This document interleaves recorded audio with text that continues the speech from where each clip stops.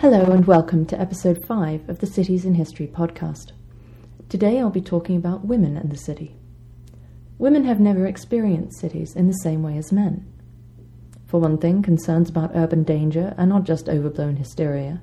Women can be in danger in cities to a greater extent than men and in different ways. For instance, the custom of a man walking on the outside as he accompanies a woman down the street comes from a sense that women need protecting from the urban space. Not just potential attackers, but splashes of mud from passing traffic, and quite possibly catcalls from those in passing vehicles.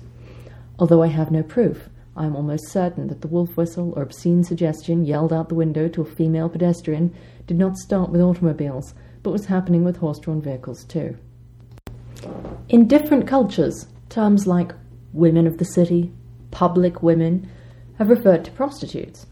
There is an underlying assumption in that history that respectable women don't belong in urban spaces. Stories from the 17th century onwards in Europe often had a theme of the innocent girl from the country who goes to the city, who becomes debauched, who finds herself in a whorehouse or living as a kept woman. The message was that cities were dangerous. Of course, this also made them sound more exciting. Prostitution has always been present in cities, and has verged, as now, from the upmarket brothel and the expensive call girl catering to an elite clientele, a woman who may indeed have chosen that lifestyle, to the truly seedy, abusive, and dangerous lives of women touting for business on the streets of rough neighborhoods. The paradigmatic example of those unfortunates is the women who became victims of Jack the Ripper. Around the same time, in London in the 1880s, the journalist W.T. Stead set out to expose the level of child exploitation in prostitution and wrote a series of articles called The Maiden Tribute of Modern Babylon. He'd approached a procuress and arranged to purchase a 13-year-old girl for £5. His story and his journalistic methods caused great controversy. He was briefly jailed for kidnapping as a result of the case. Nonetheless, it brought attention to the situation of sex trafficking of girls and women and resulted in the age of consent being raised from 13 to 16. In some cultures, being on the street unaccompanied branded a woman suspicious, even criminal. This is true even today, and it's something I'm going to come back to. In the West, looking at history, it's too extreme to say that respectable women weren't always around in urban spaces, performing various roles. But the liminal position of women in cities is particularly illustrated by apparently trivial things. For one, public lavatories. The first public facilities were provided only for men. The assumption was that any decent woman would be going to a restaurant or visiting a friend's house, and any woman who was lingering on the street long enough to need to make use of a public restroom was up to no good. People didn't want to attract such women to their neighborhoods by providing facilities for them. This inequity of access and assumptions about correct women's behavior were a big influence on urban planning even into the 20th century. A second thing reflecting the uneasy relationship between women and the city in history were the Contagious Diseases Acts. These outrageous pieces of legislation were passed in England in the 1860s. By contagious diseases, they didn't mean cholera or typhus. They meant venereal diseases, which were, of course, carried only by women, and these laws first applied in some naval ports and army towns, but were later in operation in 18 districts. On the pretense of protecting men in the armed forces from infected prostitutes, they actually became a tool of oppression for women in urban areas. The laws stated that prostitutes, or rather any woman on the street who a policeman suspected might be a prostitute, could be arrested, subjected to a forced medical examination. If she was found to be infected, she could be essentially jailed in what was called a lock hospital for up to a year. That such laws were passed at the height of Victorian urban growth shows the fear of women and moral decline in urban spaces. After strong public protest, the laws were repealed in 1886. As the 19th century rolled into the 20th, more women were living in cities, single women who were employed sometimes in shops and offices. There were also women working as maids, housekeepers, cooks for the expanding urban middle class who were able to afford domestic help. Growth of cities and the bureaucratization of industry had also created many office jobs, and a lot of the roles that women moved into had previously been all male, and these are the secretarial, clerical positions that are now sometimes referred to as pink collar.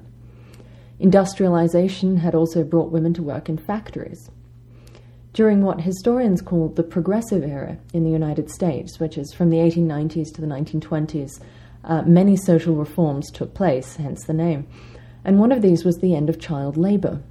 This, in turn, brought many children out of factories and into the classrooms, thereby providing jobs for teachers. And teaching has always been one of the biggest career fields for women, too. Now, in cities, the presence of so many potential female customers presented opportunities for businesses who wanted to take advantage of this market. Through the 19th century, we saw cities offering more diversions and attractions which were suitable for respectable women, public parks, museums, concert halls, etc. And the department store was born, which was particularly focused on attracting female customers. Now, this is something I'll discuss more in another episode on shopping in the city. Meanwhile, apartment living and labor-saving devices, the vacuum cleaner, the refrigerator, for instance, changed modes of living for women too. So how do women relate to the city? I mentioned the idea of the flaneur in episode 3, discussing the ideas of Benjamin and Simmel. The figure of the flaneur as the emblem of modernity and the possibility of his having a female counterpart is something of an ongoing debate. If the necessities to be a flaneur are the ability to gaze and observe the crowded spectacle without being observed, without being the object of desire, then in some ways this is impossible for women. One historian, Priscilla Pankhurst Ferguson, has said that a woman cannot be a flaneur because her gender makes her part of the urban drama being observed. And if a woman idling on the street, therefore, is to be consumed and enjoyed by men along with the rest of the sights of the city, she is the object, not the subject, of modernity. Now, this is an interesting debate, and if we look at the first female detectives hired by Pinkerton's agency in the mid-19th century, they were precisely not flaneuses. And this is interesting precisely because they hired men to essentially perform the role of flaneurs, to be men who would blend in, who could observe without really being noticed by the people around them. Whereas the women that Pinkerton hired, he called them ropers. Their job was to engage people in conversation and gather information in that way. He felt a woman could not be the unseen observer in a way that a man could. And I'll talk about the male detective a bit more in another episode on crime in the city. In Japan, the rise of industrialization in the early 20th century also created tensions over the role of women in the city. Part of the modernization of cities like Tokyo brought the public cafe. Now, these Western-style cafes provided places, obviously, for office working men to buy meals, and they were spaces in which patrons were on view to anyone passing by, in a way that was very different to the traditional Japanese tea house, in which patrons were essentially screened off from anyone who could see them. However, they were also an in-between space in terms of the woman as employee and the woman as hostess. These cafe waitresses of the early 20th century actually had to pay the owner of the cafe a contribution towards the cost of employment of the cooks, and she had to pay for the cost of all the food and drink that her customers consumed. So for the customer, the food was essentially free. He was tipping the waitress for her company and time, and she had to be hoping that her tips covered the costs of whatever he had consumed. This situation put more pressure on the waitress to provide friendly company, even sexual services for customers, and the fact that engaging more waitresses did not cost anything to the owner of the cafe meant that large establishments could have dozens of waitresses, some with as many as one per customer. And the idea that women in the urban space are there to provide interest or engagement for men is part of the underlying challenge to the idea of the flaneurs, and we can see this as a cross-cultural issue historically. And in future episodes, I will be discussing other aspects of urban life and how women interact with it.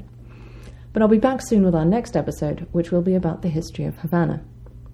For more information about the series, please visit citiesinhistory.com, and you can follow on Twitter @citiesinhistory. Thanks for listening.